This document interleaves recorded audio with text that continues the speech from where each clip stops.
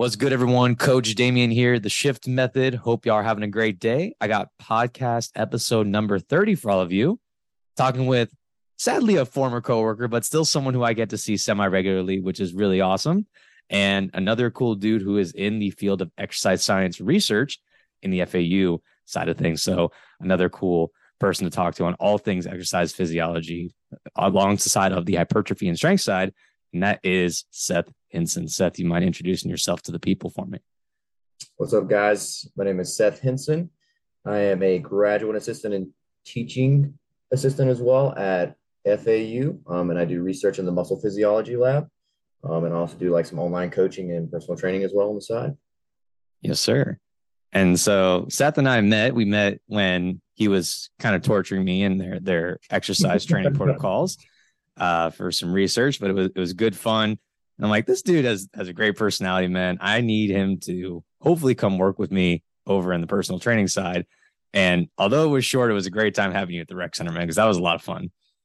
No, I actually had a really good time. Working at the rec center was fun. It was one of the few personal training experiences that I actually really enjoyed with like the client, and then also having the boss relationship was really good. I guess also because you were in the research before and we had talked before. Yeah.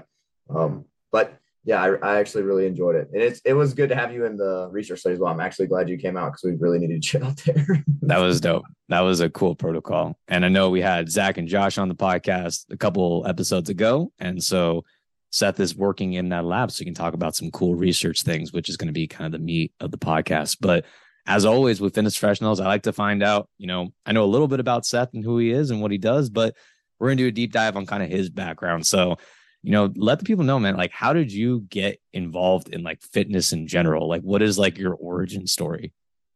Okay. Yeah. Well, I think we'll have to rewind back to eighth grade probably.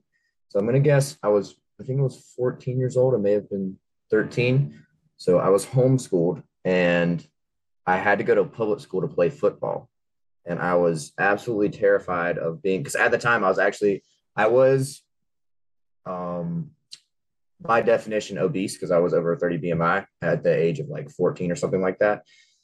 So I had like body weight or body image issues and was going to school. Like that was a really big deal for me. So I was like, man, I feel like I might be too fat to go to school. And that really shaped what started off as like an unhealthy relationship with fitness into a healthy relationship with fitness. So like it may have started out bad. I started out like severe calorie restriction actually, and then I would complete exercise. I would exercise every single day, and I think I lost 50 pounds in the span of maybe it was 3 months.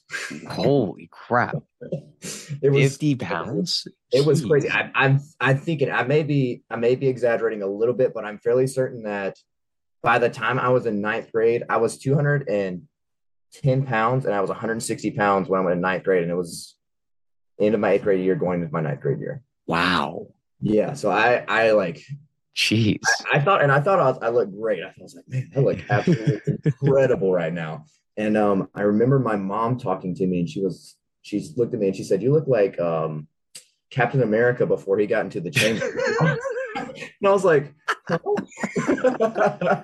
Thanks, Mom. I was like, oh man, Oh, that's really rough. So that kind of made me get to the point where I was like, maybe I should switch gears and start lifting weights as opposed to like, because I was doing. Have you ever heard of P90X? of course. Okay, I was doing P90X like religiously for like an hour every day. I think that's how long the workouts were, and I would do them. I think it might have been 6 days a week. And at that point, after my mom said that, I was like, all right, I gotta start lifting weights. I have to start doing something with resistance training. And thankfully, I moved into playing football, and we had a strength and conditioning coach who knew what was kind of going on, and he programmed for us. And then I think I gained weight. I was like 180 pounds my sophomore going into junior year. So I gained like 20 to 30 pounds after lifting Nice. weight. And that's when I started thinking like maybe this is something that I would really enjoy doing. Like I went from obese to almost underweight, and then back into like a more healthy body range. And then I started putting on muscle and really enjoyed it. I actually enjoyed it more than I enjoyed playing football. So Wow. I thought it was great, and I was thinking about career paths, and I looked into a school and they had an exercise science program. I was like, I would love to go to school for exercise science because this is a thing I really like. It's been a big part of my life and where I've got to now. And then I went to Anderson University in South Carolina and got my bachelor's there in exercise science, which was under kinesiology. And I got to intern with the strength and conditioning coaches there, Nice. which was really cool because I was either going to go for a personal trainer route or strength and conditioning. So I interned with a personal trainer for about a year, and I interned with strength and conditioning for about 6 months. And then after both of those, I decided I wanted to go on and get my master's, which led me to be at FAU actually, and that's where we're doing research at now. But yeah, I've worked with private strength and conditioning. I've also worked with collegiate strength and conditioning. I've been personal training for about 4 years now. So I've worked in like various places in the fitness industry, and I'm more than likely will stay in the fitness industry for the rest of my life just because I do enjoy it a lot. Yes, sir. First off, what I wouldn't pay to see young Seth doing a P90X video, bro. That sounds like gold right there, man. That's an amazing sight. Dude, I was working hard, man. I was working hard. I don't remember what kind of dumbbells we had. I think it might have been 10 pounds, but I was throwing the 10-pound dumbbells around, dude. Yes, sir.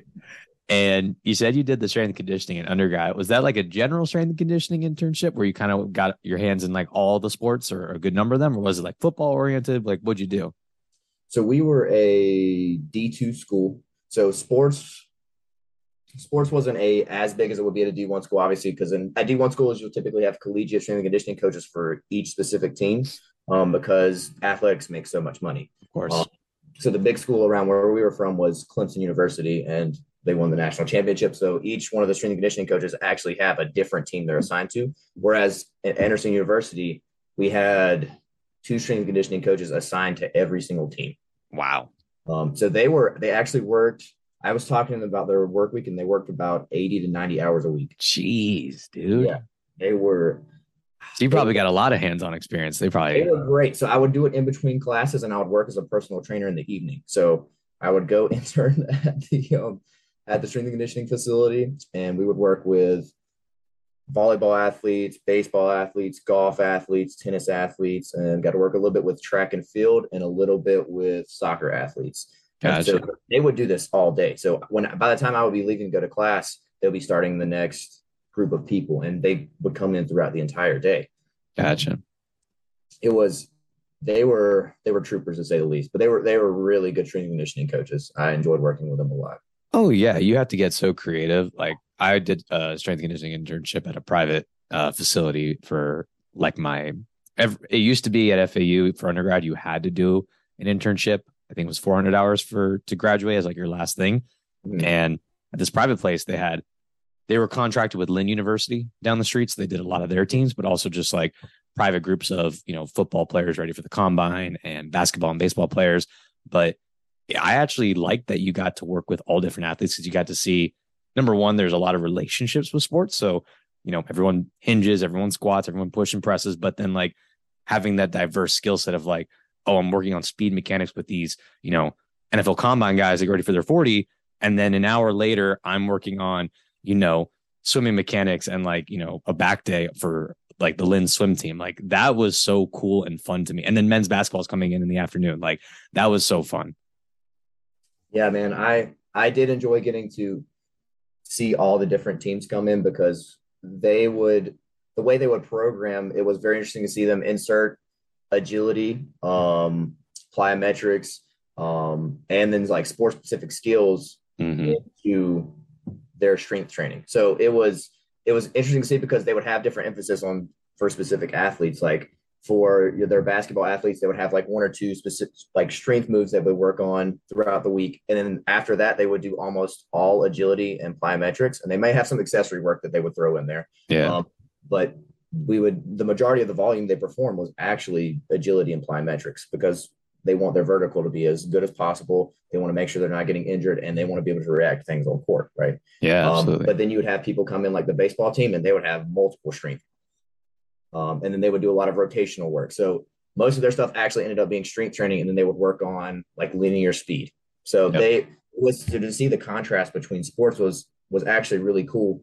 Um, and I do think it offered me a lot on both sides. It would, I think, if you were to work with a District One, like if you were just working with a football team and you specialize in that, you will become an expert in that. Of course, Yeah. 100%. But it has offered me, because I've also worked with young athletes at some different, what during personal training, I've done sports conditioning, and I've been able to work with different athletes because of that, because I have Yeah, experience in all these different sports.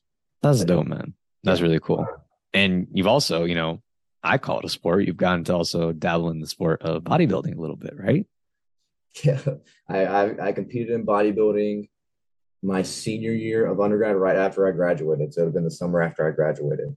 Um, yeah, when I came to college, I started lifting and I got really into the bodybuilding mentality. And at one point, I think I was eating, my professor called it the protein diet, but I was eating around 350 grams of protein a day. Holy crap. It was it was probably the most miserable diet I've ever been on. But I feel like I was getting absolutely jacked, and I did put on a decent bit of muscle. It was probably just from training hard and being in a surplus Mhm. consistently. But man, I would read like these bodybuilding forums, and I would go and I would do I would do workouts. I would do like 1,000 rep arm workout. Oh my God. Yeah, bro. Today we're hitting 20 sets of bicep curls. Then you have 15 sets of preacher curls. And then that was just the warm up. Now we start. Oh my goodness. Yeah, it was it was obviously like a fun time for training because like I think a lot of lifters do go through that phase Of where course. they're just trying out a bunch of different stuff. And you have fun with it. But unfortunately they got to the point where I was hitting plateaus because I was like doing novel exercises all of the time and I wasn't progressing any of the exercise. So I was like, why am I not making any progress anymore? What's going on?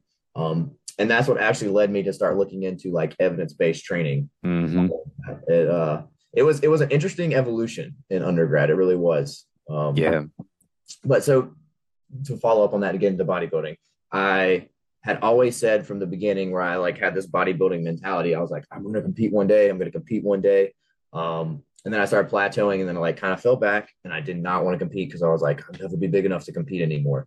And then I went on, started getting into like the evidence-based community a little bit more and ran into some of the guys who were big in the industry. My nutrition professor was like, look into a little bit of this research. These guys do a lot of resistance training research, hypertrophy literature. I started looking into um, some of the stuff that you use Stronger by Science. You've heard of Stronger by Science before? Of course.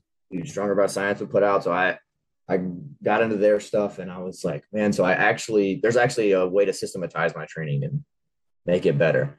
And so I started making progress by implementing some of the training stuff that I looked at in the literature. And then I actually hit up Stronger by Science. I was like, could you guys coach me for bodybuilding? Yo, no And way.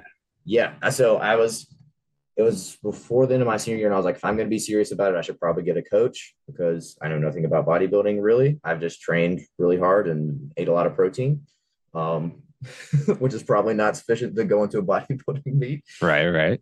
And I went in. I got the coach I was set up with was Aaron Thomas, and he was absolutely incredible. He was one of the guys who would keep it simple. He would like nothing needed to be overcomplicated. Um, all the training would be very simple. And I actually asked him when we first started, I was like, man, this training seems like a little easy and like Yes. complicated. And he's like, trust the process. Like he said, trust the process. Yep. um, and well, I worked with him for about an entire year and went on and I competed in a untested and a tested bodybuilding show, meaning they did drug testing for one. So it was like a natural bodybuilding show. And then I did went to one where they didn't do any drug testing. Completely different athletes, sizes and shapes. But man, I as far as learning to stick with things and learn that sometimes training is hard, especially if you're in a deficit for a very Oh, long yeah. it was it's one of those things where you will build mental toughness out of it. It's not, it's sometimes you just have to check the boxes instead of like this. Oh, I feel great after this work. Oh, I feel great. It's like, no, I'm going to go in and check the box today because this is what I need to do in order to reach my goal. Um, Absolutely, man. that was, that was a big, I think a big lesson I learned from doing bodybuilding, but man, it was honestly great. I really enjoyed it. Yeah, bodybuilding. I think I will compete again. Probably not very soon because prepping is pretty tough. But Yes. I do plan on competing maybe in the over the next 2 years or something like that. That's cool, man. And that's refreshing for me to hear on like the change of mentality side from like, you getting a coach, hiring him full time. You're like, this seems easy. I'm gonna guess, but correct me if I'm wrong. Was the reason it seemed easy was like you went from doing maybe 8 to 12 exercises a session to like the exercises were less, the volume maybe started a little bit lower than you thought, kind of thing? Yes, that's exactly right. Like just basically what we know now after I've been through and trained some people is starting out on the lower end of things is probably a much better idea. And then tracking progress. So you have much more diagnostic clarity of like how they're progressing on different Yes. exercises, what their body composition looks like. Like there won't be like muscle and incredible muscle damage from doing 13 sets of like novel exercises on like different it was Yeah. it was eye-opening for me, but I will say by the after about 4 months, training was really I didn't ask for him for anything else. I was like, man, I can barely make it through some of these workouts. um, but he would make it a good progression. He he did do auto-regulated proactive deloads, which was something that I've never done before. And it actually worked out really well because once I got to the point where I was performing a significant on a couple exercises, I would need deloads pretty much every month or so, because I would be absolutely toast after Yeah. a training. Yeah. That calorie deficit doesn't help either as you're, in that prep phase, getting ready for that show where you're just like the mental fatigue, the ability to perform and exert force is like drastically, diminished. So yeah, I can imagine that's definitely a helpful strategy. Oh yeah, it was a big deal during in a surplus. It was we had a little more leniency with like maybe a little bit more volume and then adding in some more exercises. But yeah, during a deficit, I think during a deficit is a time where you have to dial in everything that you have to. So like even micronutrient intake has to be something that dials Oh in yeah, because 100%. you're decreasing your total calorie intake, decreasing foods that have micronutrients in them that you aren't aware of. So you have to like, man, I got to make sure I'm. Sometimes I got to make sure I got to take this multivitamin because I know I'm not getting in enough of these vitamin B vitamins or these D vitamins. It was very eye opening, honestly. I've Yeah. never spent that much time in a deficit before, and it was very eye opening. Yeah. And I can relate that in my own training. I'm not training for bodybuilding, but hypertrophy has been a big focus of mine for a couple of years, not trying to be a skinny lad anymore. And like the biggest shift I've had from talking with friends and colleagues in the field, um, hiring Austin Lee, I had him as a coach for a little bit. He's been on the podcast. He's really big in the hypertrophy field, and his coaching, and just, from self experimenting from what I know, Yeah. my current workouts, I train, about 4 or 5 times a week. I do a lot of conditioning, but I understand that I'm willing to take that sacrifice for that interference effect if it comes about. So I'm okay with that because I like playing basketball and doing other things. But the biggest thing in my training is I make sure my sets are very difficult, Mhm. and I make sure that I really only do about 3 to 5 exercises every single session. And people are like, three exercises, like, I did a leg day the other day. I did pendulum squat, leg extension, and bicep curl because my big focus for this block is quads and arms still, or biceps. Um, but it's going to go up to about 6 sets every exercise. Um, and I think if you interviewed 14-year-old Damien, who was doing 8 to 10 exercises each session, I think if I would find out that I was not taking each set relatively close to failure, then my proximity to failure is probably a lot different. And then I would just think, oh, I need to do a bunch of exercises. I need to hit a bunch of different angles. So I need to do 8 to 10 exercises. When in fact, you can diversify in the week by doing different exercises and just get good quality sets that really fatigue the muscle. So, yeah. And it's a lot easier to manage, in my opinion. Like 3 exercising sounds a lot less daunting than 8 to 10. Like, like that's just thinking about that now, like 8 to 10 exercises, like 4 to 5 sets. It sounds like a nightmare today. Yeah, like yeah, 14-year-old Damien or 14-year-old Seth would have been like, "There's no way you're working out hard enough if you're only doing No, three exercises." absolutely not. Yeah, I think a lot of people. after they do dial in their training and they realize what training close to failure or doing hard sets is, it kind of changes their perspective on, man, maybe I am doing enough training here. Like maybe 6 sets of this is plenty for me to grow or have a good hypertrophy stimulus. 100%. Yeah, it's a very interesting turn of events once you start dialing in the quality of your training as opposed to the quantity of your training. Training becomes, like I said, it's easier to figure out, wow, I made a lot of progress on this. Yes. And I heard it from Dr. Mike Israel the other day. I listened to a lot of his stuff, and he had a really good point of like doing more than like, just doing a bunch of exercise and thinking like you're just getting a much more volume that way. Think of the time it takes. Like, even if you know what weight to use on a machine or like an exercise, like you got to go over to it. You might have to wait for it. You have to get set up. You might have to do like a quick warm set or two to get into the groove of it. And then you're ready to like do your working sets. If you do that 8 to 10 times, like the amount of time spent just doing that is absurd. When you could pick like 3 or 4 good lifts, get into a good groove with it, and just keep pounding the muscle, like that to me makes a lot more sense just from a time standpoint too. That's actually a really good point. That's something I wouldn't have thought about previously. Because, yeah, I mean, in general, you are going to go to do something, you're going to try it out, make sure all your setup is, even if it's a machine, you're going to make sure everything's dialed in right. Oh, yeah. And then after that, like if you do another set, like, yeah, you're getting an extra 5 minutes on each exercise. And that's an extra 50 minutes for your workout if you're doing what, 10 exercises? Yeah, dude, exactly. So you're in the gym for an hour and a half, 2 hours, like at least. Yeah. And if you're a busy person, like that's just not even feasible anymore, No,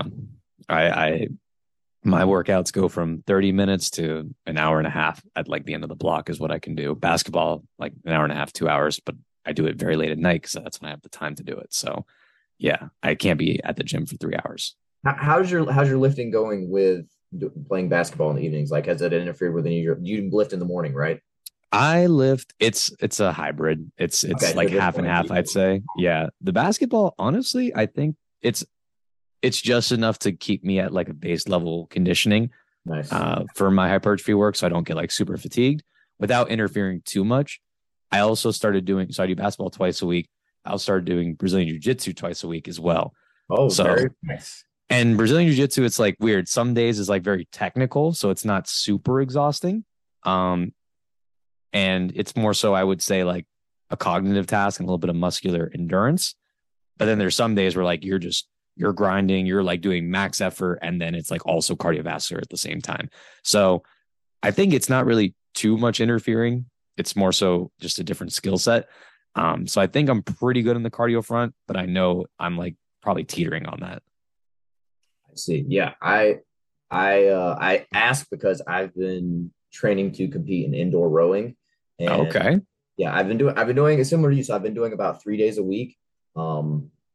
And I try to space it out to where it's not affecting like most of my lower body sessions, because mostly rowing does lead to like me fatiguing my quads, or my back will be sore occasionally. But yeah, I haven't really run into many problems at all. I've had maybe like a couple of days where I've come in from doing like a hard rowing session, and then been like, man, I feel pretty fatigued from this, and then this may affect my session, but I could count on my hand the number of times that has happened. And I've actually continued to progress in strength, and I guess you could say hypertrophy from just like comparing visual, like photos and stuff, like progress pictures. Yeah. While doing both at the same time. And it's honestly been incredible. Yeah, I'd say like only playing twice a week, at least in my experience. I think personally, yeah, like I said in the beginning, maybe there's like a little bit of an effect and I'm willing to compromise. But honestly, now that I think about it, because basketball, it does obviously have an aerobic component if you're playing multiple games for an hour, like there's that. But it's more so, I would call it like a power interval sport, because there's a lot of jumping, cutting, change of direction, which, is pretty good for the lower body for developing muscle mass. So maybe it all is balancing out in a sense where like I still get some development and work for my lower body, which is my goal. But I also keep a nice aerobic base to where I can not get too fatigued and too out of shape. So I'm gonna keep doing it. They put out a meta-analysis recently on concurrent trainings and its effects specifically on hypertrophy. Uh-huh.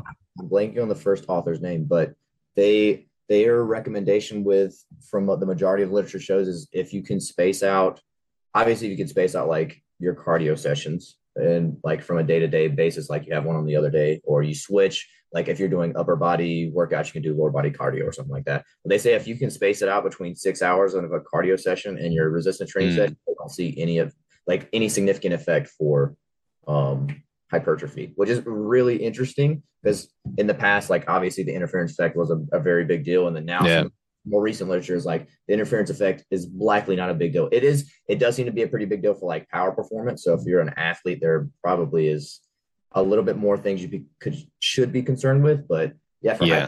hypertrophy, if you just structure your workouts well, or like and you space out your cardio session or your aerobic training session from your resistance training, it doesn't seem to affect hypertrophy really at all. That makes sense. Or unless you're like trying to be an hypertrophy based client, but you're also like doing hyper endurance conditioning multiple days in Yes. the week. Like you're training for a marathon and you're trying to be jacked. It's like, I don't Yeah. know about that one. In the studies that they discussed in the analysis, they were typically only doing like 30 minutes of aerobic exercise. Oh yeah. If You're fine. you're putting in like 100 miles a week, I think that would be a little bit Nah. different. That's for sure. They made a note in it. There was like intensity and duration does seem to matter for interference effect. So Okay. that look at. It's funny. I just saw now that we're talking, I just saw my feed today. I think I like screenshot or saved it, but I don't know the author's name. It was like comparing resistance training to plyometrics in hypertrophy. Have you seen or heard this? I've seen stuff about resistance training and aerobic training specifically. No Okay. analysis on that. I read like a couple slides, just something like they were trying to see if like if doing plyometric training, I don't remember what like the exact specifics are. Maybe I'll do a Q&A on this, but they were talking about briefly how comparing groups of people who just do structured resistance training and then people who do like a structured plyometric program and if they would have similar outcomes of hypertrophy training. So that sounds interesting. I have to dive deeper into that. The kind of the last thing, but before we go into your research is I want to hear like what your fitness philosophy it is. So I always ask this for people who are like in the coaching space to know like what fitness or exercise science, whatever it is, means to them. So if you had like a philosophy, like what would it be for you? Um, so the way I think about this is in rule of twos. So for just like I guess for general population or people who are looking just to getting in training, I think a good idea is to train for what you enjoy. So like you have a goal oriented training, but it's typically for whatever you enjoy in life. So for some people that could be like playing pickleball on the Mm-hmm. weekend, something like that. So they like if you orient your training to some extent to facilitate them doing something they enjoy like a hobby, it leads to them staying in training for more like a longer time. And so you have people, even people who do like activities of daily living. I've had a couple of clients who were older and they were just concerned with I need to be able to make it upstairs, or I Yeah. need to be able to if I fall down, I need to be able to make sure I can get up and take care of myself. And Yes. if you train for that with that goal in mind and they see that progress, like it keeps them in the gym for much longer and leads to better outcomes in the long run. So that's my first philosophy of training is just train for what you enjoy, or like whatever your goal is, make it be something that you enjoy typically, right? Um, 100%. and then for athletes whose training mentality is a little bit more, and usually they like to overshoot a little bit on things that they do. My training philosophy is it's training, not performing. If you are training, there's obviously times where you should push hard, Mm-hmm. but you're not performing for your coach. You're not performing for anybody else. You're training Ah, I in see. a training session. I So see. you want to do what's prescribed, but there are times when you need to auto regulate and be like, this needs to be pulled back. So that should keep you from being like, maybe I should just do a max attempt on my squats a day because it might feel okay. I like that. Yeah, it's never a good idea to think about it's there are tough times when like you're going in, I say like a testing block for some of my athletes. Mm-hmm. I want them to go, and that's when you would want your athletes to go out, but you periodize up to the point where in my testing block, I want to make sure that all these training variables optimize so you can perform well in the testing block. But Yeah. if all our training blocks are just training for adaptations, then it needs to be looked at as it's training. You're I really training, like you're that. training to perform later on. You're not training to perform at that time. Yes, I like that distinction because yeah, the training for the athlete is it can be somewhat monotonous, and of course, athletes are performers. Like their job is about sports performance, but the training allows them to perform in their sport. It's not that you Yeah. need to perform every single day in the gym in that way. So I really like. I've never heard it explained that way before. That's really dope. And of course, like the activities of daily living, it's like habit change and changing behavior is like the ultimate name of the game, right? Yes. Absolutely. Yeah, it's really interesting. And that I usually say that for my athletes. A lot of like my general population clients, like I don't want to say like some of them usually have a little more gas in their tank. But then you know an athlete where you'll have somebody who sandbags it a little bit and they're like, Oh yeah. I don't know if I can do that. And you'll have athletes who are like, I can do anything. I can do anything. You just throw it at me and we'll make it happen. Yep. And so I think that's a good way to rein both of them in and just be like, let's make sure we're training for what we actually want to do here. Maybe something we enjoy, or maybe it's we're training and not performing. No, that's dope though, man. I really appreciate those philosophies. And I think it's nice to distinguish because obviously as a strength coach, like you said, athletes are on average, right? You get some general clients who also go hard in the paint too, but athletes have a little bit of a different mindset. So I like that distinction a lot. That's kind of mine changes every now and again. And I do have, multiple philosophies, but biggest thing I always tell people if I'd like put a philosophy is like, hey, you can be the best coach in the world. You could have all the research knowledge. You could have the alphabet and certifications and degrees behind your names. But if you can't influence behavior change, then you're not that you're not worth it as a coach, but like it doesn't make you a good coach just because you have all those things. You have to actively be able to help people find ways to change behavior because ultimately that's how you lead to progress. I could have the perfect specialized hypertrophy program written by the exercise science lab. But if my research subjects don't show up to actually do the lifts, it doesn't matter. It does not matter. I completely agree with you, man.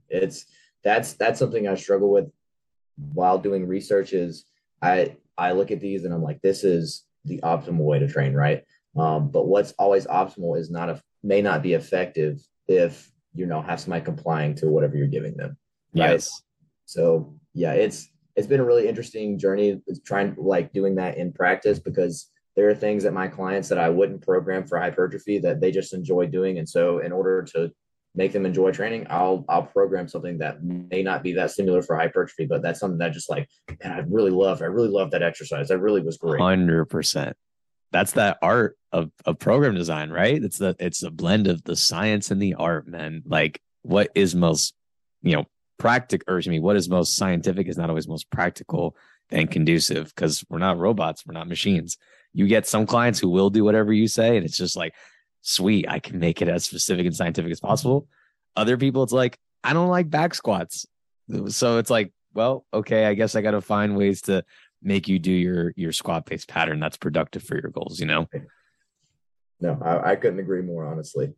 Yeah. And it's a challenge to work with some people like that, but in the end, Mm-hmm. it does make you a better coach. And then you realize like there are some things that I enjoy doing. Like when I first started exercising, I mean, some of the stuff I didn't do wasn't very stimulating for hypertrophy, but it got me into training and I enjoyed it. Exactly. So like if that's going to keep me training for the rest of my life, and I should probably why not add that into my program at some point? Absolutely. Now you're doing research in the exercise science lab, and y'all kind of got a couple of different research projects going on right now. So just kind of talk about like some of the research y'all are doing, like stuff that gets you excited, and let's kind of talk about some of those different topics. I'm curious to hear it. Yeah, man. So we have three projects going on in the muscle phys lab right now. The first one we're working on is we're looking into predictors for individual responses to training volume in the lower body specifically. This one is a very interesting study, and the study design is also very interesting. So we've had a couple papers come out recently where they've used what's called a within participant design. Mm-hmm. So what you'll do as a researcher, you'll take um, let's just give someone a name like Sally, and we'll do a research protocol on one of her legs, and then we'll do a different research protocol on her other leg. Mm-hmm.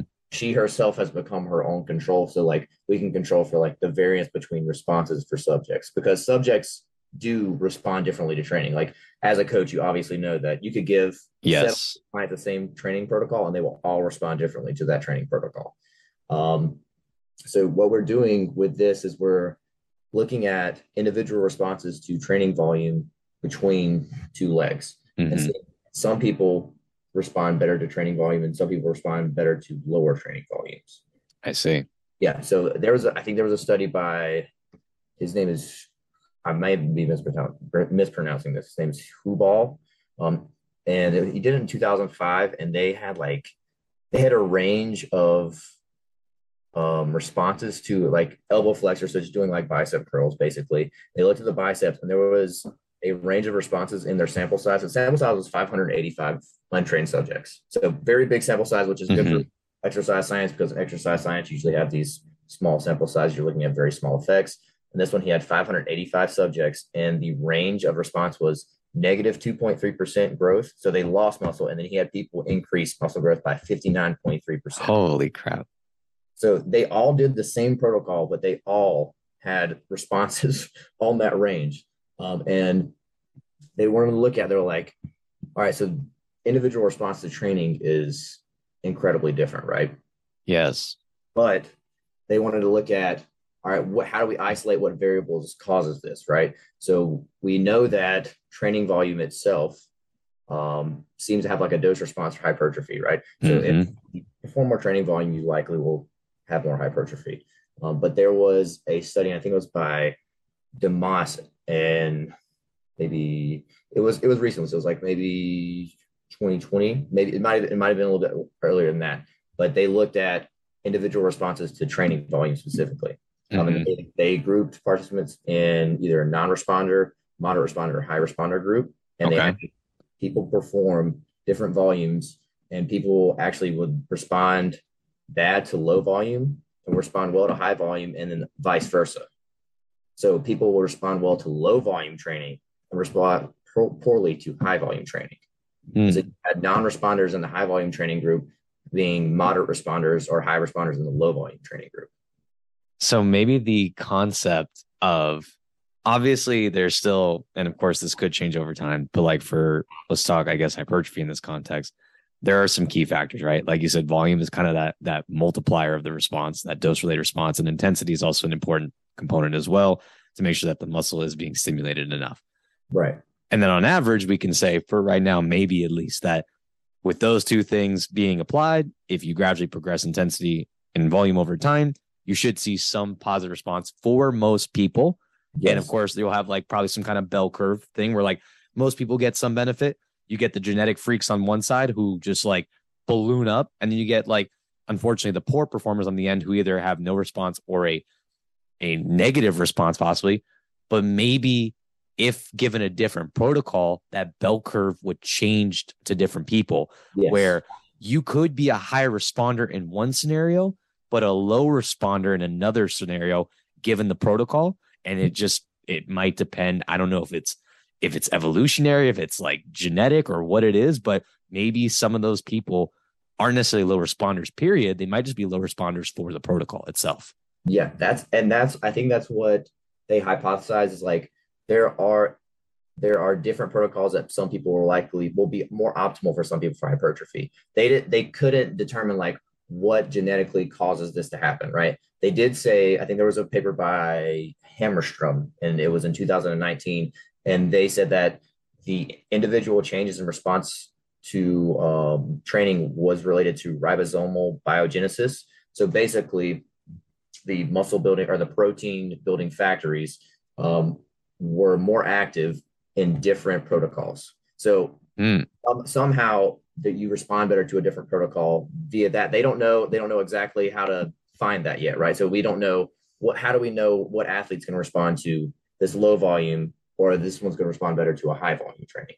And right. so the study that we're performing now is actually looking to find are there predictors of individuals' responses to training volume and can we find them so we know like this person after we do these predictors or like these tests will actually respond better to high training volume, so I'm going to try to get them up to high training volume as soon as possible, or do they respond better to low volume training and I should start them off with lower volumes. So you're doing a bunch of tests, look for precursors that is going to give you maybe some, I don't know if it would be more so, I guess you call it more of a correlation that might give you an inkling to the way they would respond in a sense. Yeah, so we're using we call it like practical predictors, Okay. but we're basically going to run tests, and this is an exploratory analysis. So if you're looking for like causational research, they would not do this because the error rate is very high for when you're doing running multiple correlations per se on a bunch of variables for one variable that Of you're interested. course. So we're doing an exploratory analysis. We're looking to find, is there a variable that seems to predict better changes, like either changes in better response in changes in volume, so either high volume or low volume. So what one of these practical predictors is going to lead to us knowing our athlete will likely respond better to low volume, high volume training. I see. So that's what we're working on right now. It's a really interesting study. We're also doing a within subject design. So we have one of the subject's legs doing a high volume program, one subject's legs doing a low volume program, and they perform the test at the beginning and at the end. And Okay. it's a very interesting study. So we'll be able to look at which leg responded better because one is done high volume, one's done low volume, and Uh-huh. how do they perform on these like practical predictors beforehand? And then you move. Now, I'm sorry, but I didn't mean to cut you off. Go ahead. Oh, go ahead, go ahead. I was going to say, now, if I remember correctly from taking the CSCS, from an athletic context, there's, I think, is it the transference effect, or there's some term where you can train a single limb and it can have transfer to the other limb. But I Yes, think that's in the context of power and maybe strength. But I'm guessing it's not a hypertrophy thing because that's more architectural. yeah. So it's called the cross education effect, and it is a neurological adaptation. Okay. Yeah, so that they'll see where the people who have actually injured limbs, like an opposite limb, they'll train the contralateral limb. So let's say you injured your right shoulder and you do bicep curls on your left arm, your right arm will still maintain strength. Got you. Curls. And so that is a confounder with like these within subjective designs. But if your main outcome you're interested in is hypertrophy, it's not as big of a deal. I see. If you are looking specifically at strength, that is something that you have to worry about. Gotcha. Okay, Um, cool. So you have the two limbs, and then because it's hypertrophy protocol, you may see different response within the individual and can then make a judgment saying, hey, this protocol might be better for you because you had a better benefit.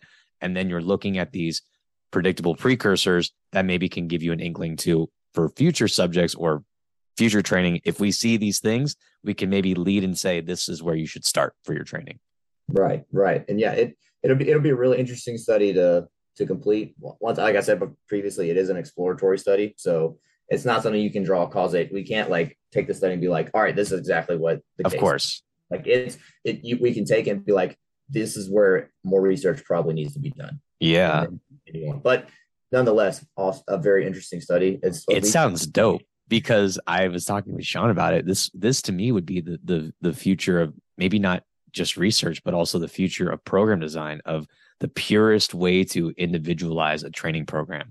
Because right now it's very coaches kind of do it. It's exploratory where I take the research that I know, I apply it to my client. If it works, I stick. If not, I kind of have to do like this shotgun effect of like, okay, well, I guess if you're a hypertrophy client and standard, volume and intensity doesn't work for you, maybe I have to try it more so a strength protocol and see if that works for you, or a more endurance based protocol until something sticks.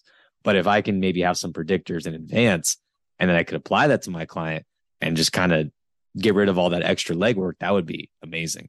Yeah, that's where the good part of individual response or looking at individual response in any kind of research is a big win.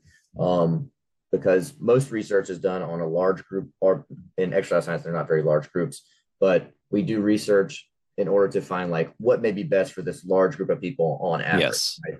Because like I just said on here, the range of responses is going to be different no matter what of we're course. looking at. Like hopefully this represents our group of 20 people that we have in exercise science literature, which is obviously a problem. Like you'd want larger sample sizes to be more representative of these populations we're generalizing things Yeah.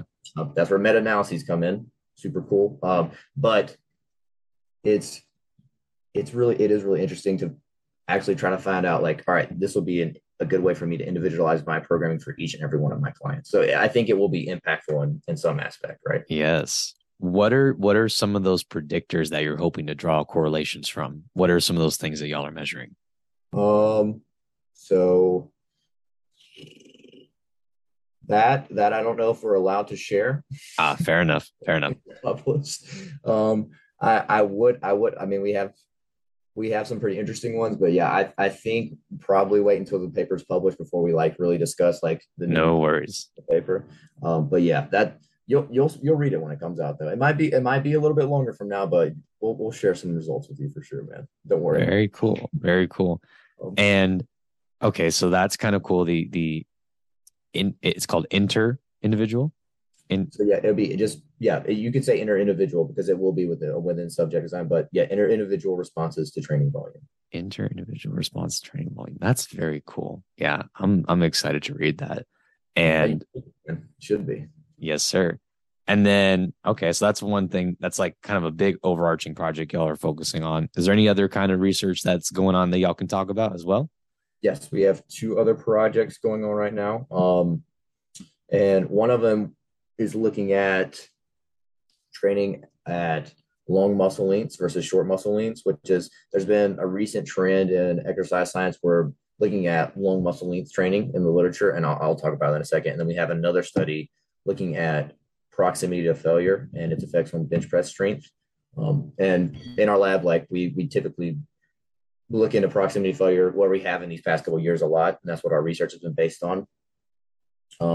So this study that we have now, we've kind of found some of the limitations of the way proximity failure literature has been done. So usually we have a chart and our RPE, and we'll be like, we'll ask subjects here, what is your RPE? Mm-hmm.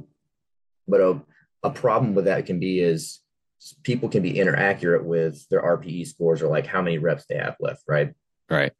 So Helland et al. Actually published a paper recently talking about like some ways we could fix that, and they proposed using velocity and RIR or RPE profiles. So what we've done for this study, so we've actually taken that construct. So what you would do is you would have subjects perform reps to failure, and then you would correlate their velocity of the whatever they're doing, especially for bench press. You'll look at the velocity of the barbell. You'll Mm-hmm. look at how many reps they had it left at each point. So like if they were at failure, you would look at their failure velocity, and then one rep in reserve before that, you would look at the velocity for that, and you would have basically a velocity profile for all their RIRs. I And see. you can I see. objectively look at where they're training at an RIR scale. I see. So for example, if I, on a particular load, I was, you know, at a bar speed of X with 3 reps left in the tank, hopefully in my training program, if I told you I had 3 reps left in the tank, it should be somewhere near that. Yes, that theoretically that would be the case, right? So now we have two ways to assess how close you're training to failure, basically. Yes. And I guess that really wouldn't change much day to day, right? Because reps in reserve automatically is auto regulated day to day, but the velocity would probably be somewhat similar. So I guess that, yeah, actually, no, that would make sense. Because I was trying to think like, well, would you need to check it every day? It's like, no, it's reps in reserve 3 could be a different weight on the bar every single day. So that actually checks out. That's Yeah, cool. that's very true. And people who are typically more trained can more accurately be like, that was 3 reps in reserve, and you can look at velocities typically, and that will reflect what they're doing. But Yeah, like, people who are less trained, maybe, or like let's just say their perception of effort is higher, but they're still able to produce force. Like the force production is not impeded at all.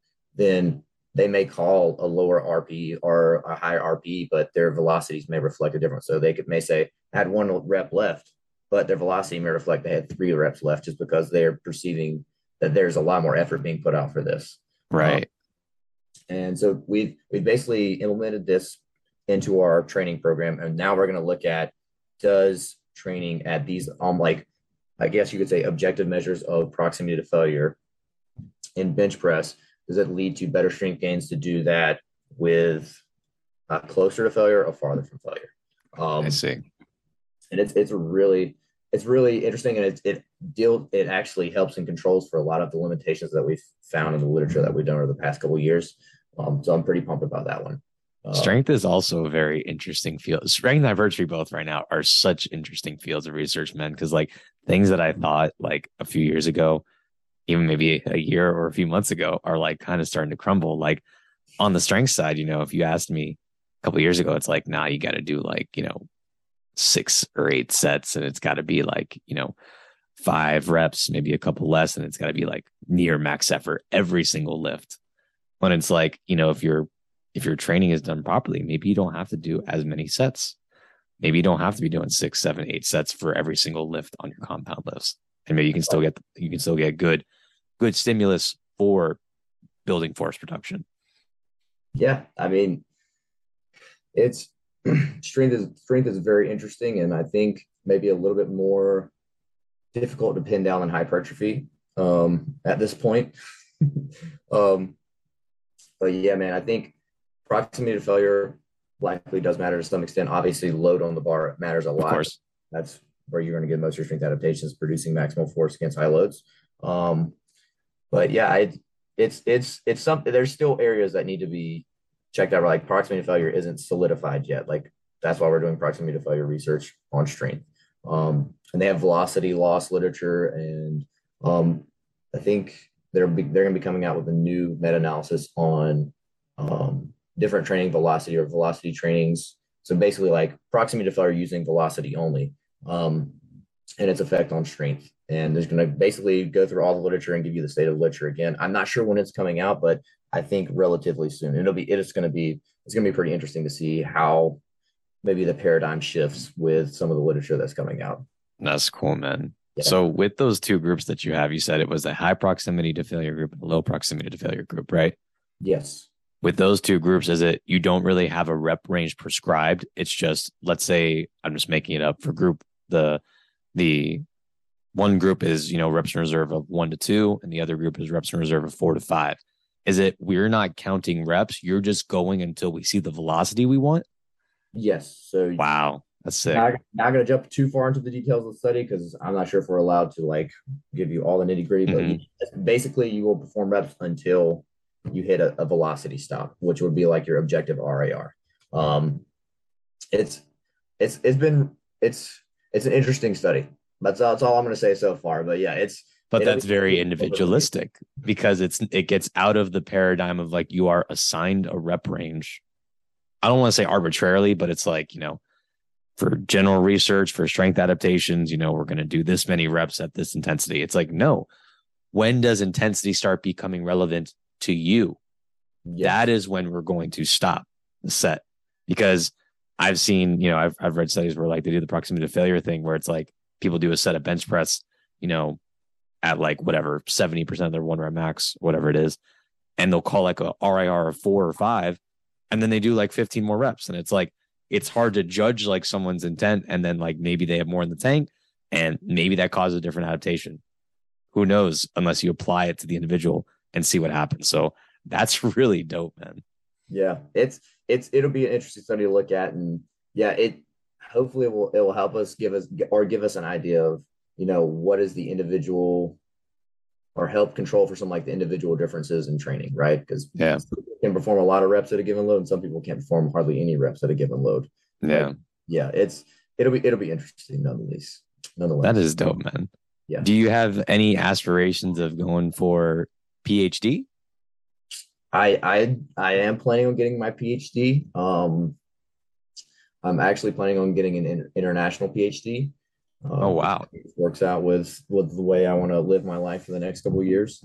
But yeah, man, I've more recently been interested in like regional hypertrophy, and then maybe like it's how it could be predicted for like task specific force or um, joint angle specific force for athletes specifically. So to make that like a lot more simple, like let's just say like you train to grow a specific portion of your muscle, will it predict like I can produce more force when I'm in like a position to sprint if I get more hypertrophy at the lower part of my quad or something along those lines. Um, and they've had some they've had some really interesting papers come out recently. I think one of them's by I think his name Norkov, and it was he published in 2014, so it's been a while. But they actually looked at quad growth and they regional hypertrophy quads, excuse me, and they looked at where they were growing in the quads. So if it was like distal, it'd be closer to the knee, and then if it was proximal, it'd be farther from the knee, right? Mm-hmm. They looked at it and they saw that growth in specific regions led to increases in strength at different ranges of motion. Huh. And specifically isometric strength because Okay. it's a little bit different from dynamic strength, right? But like with some of their like when their more distal hypertrophy occurred, they saw that they actually produced more force at a longer muscle length. So they were producing force at a more flex position. So that if you think about like if you're sprinting or you're accelerating, Yes. if your knees in that fully flexed position and you're pressing through and you're able to produce more force at that point, you theoretically will be able to accelerate faster. That makes sense. Okay. Yeah. But also it's important to know that like that's isometric strength. So like it may not Yes. compare perfectly over to dynamic strength, which is Huh. we need to know. That's very interesting. Yeah. And then they've done another regional hypertrophy study where they used regression modeling to find out, all right, so what part of the quad, if you grow it the most, leads to like more torque production or more force production over the knee, right? And they did one, and this was by, I think his name Aranchuk, and it was in 2021.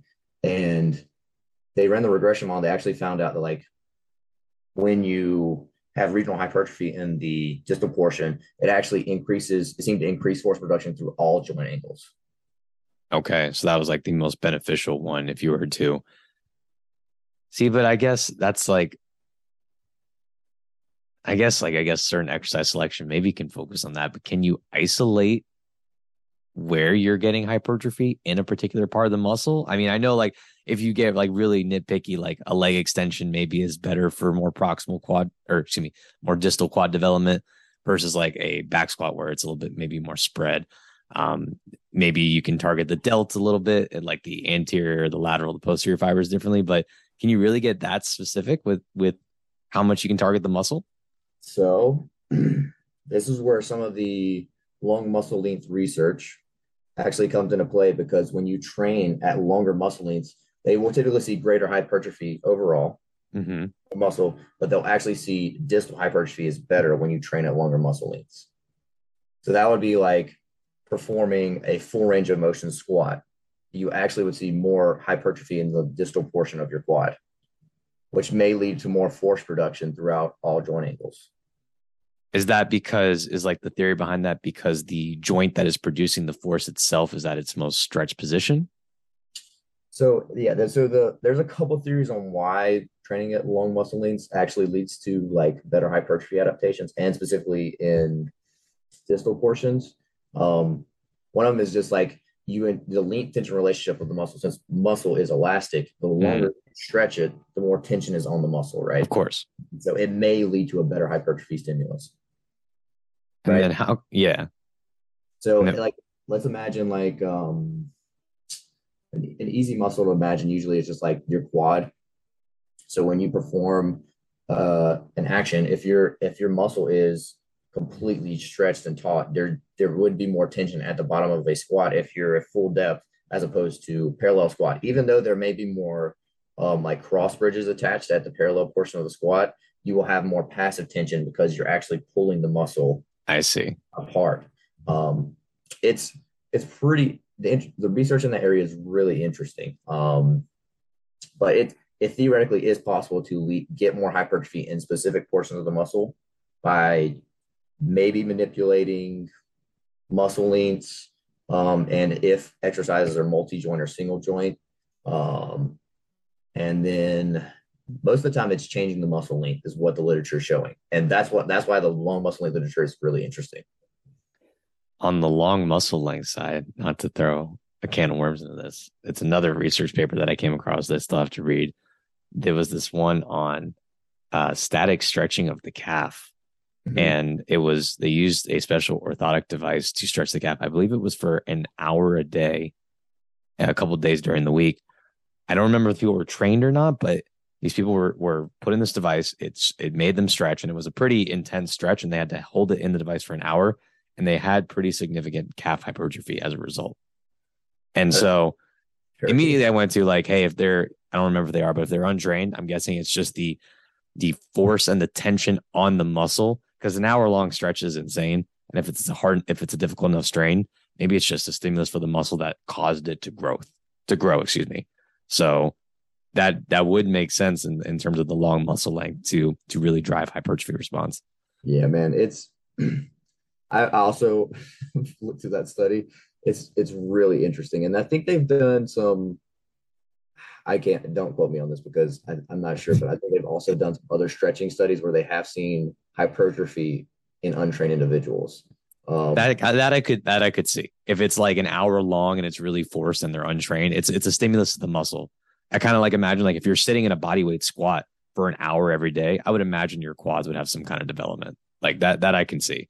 But if it yeah, was like trained individuals, an hour is still pretty long, but I would be like, I think there. interesting. Okay, so there is also some research looking at like resistance curves and training through like long muscle lengths per se.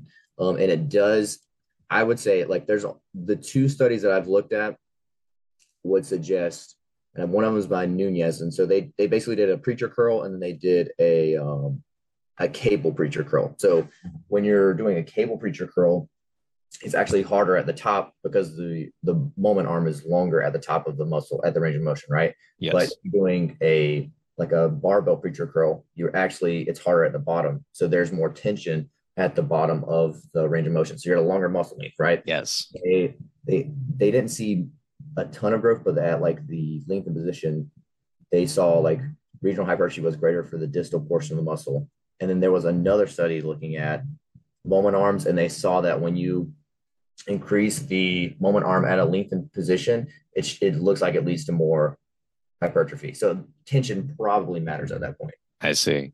I see. Which, yeah, mechanical tension, I guess, is like a factor of the intensity or the strain on the muscle itself. And so you're causing the muscle to go through an adaptation through the stretch that's on it. So, but that's cool to know because, like, if you want to get into the nitty gritty of like bodybuilding hypertrophy, if you want to get hyper specific on your development of your muscles, maybe that's a variable you can manipulate in your training. Like, if you're doing like you said, a preacher curl, like, oh, you want to work more on your distal, portion of the preacher curl, you may want to consider this implement over this one to Yeah. try and get that hypertrophy.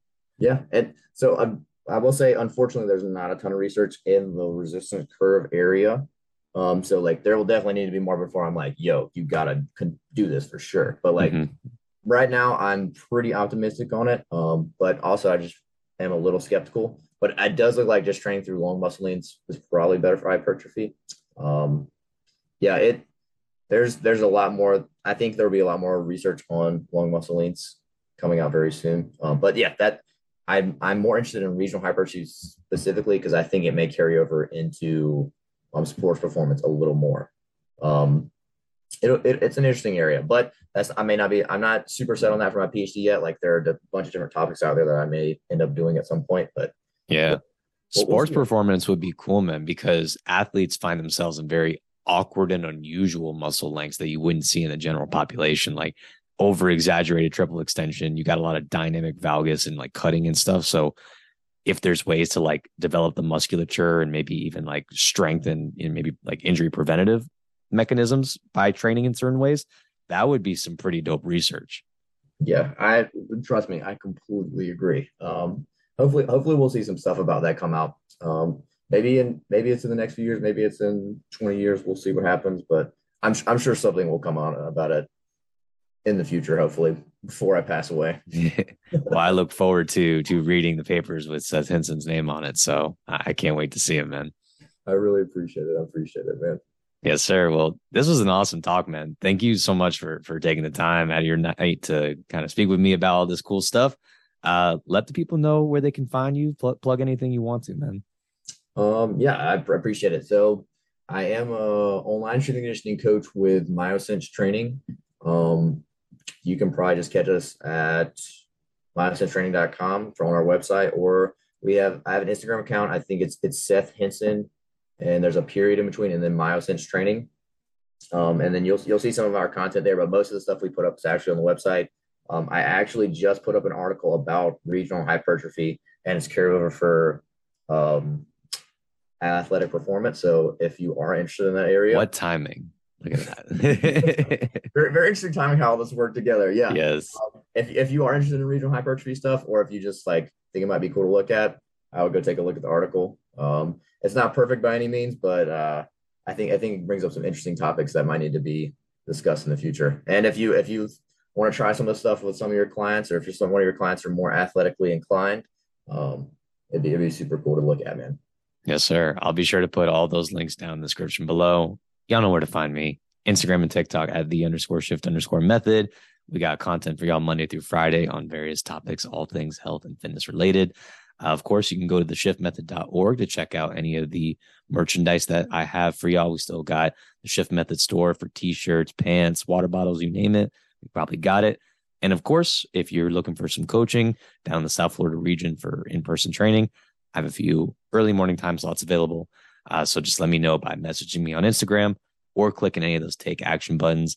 And as I mentioned before, stay tuned because I will be having some cool things coming up at the start of 2023 with some online programming. So very exciting news to come on that in the near future. Seth, thank you so much, brother. Appreciate you coming on. I hope you have a good night. All right. I appreciate it, man. Have a good night. Later.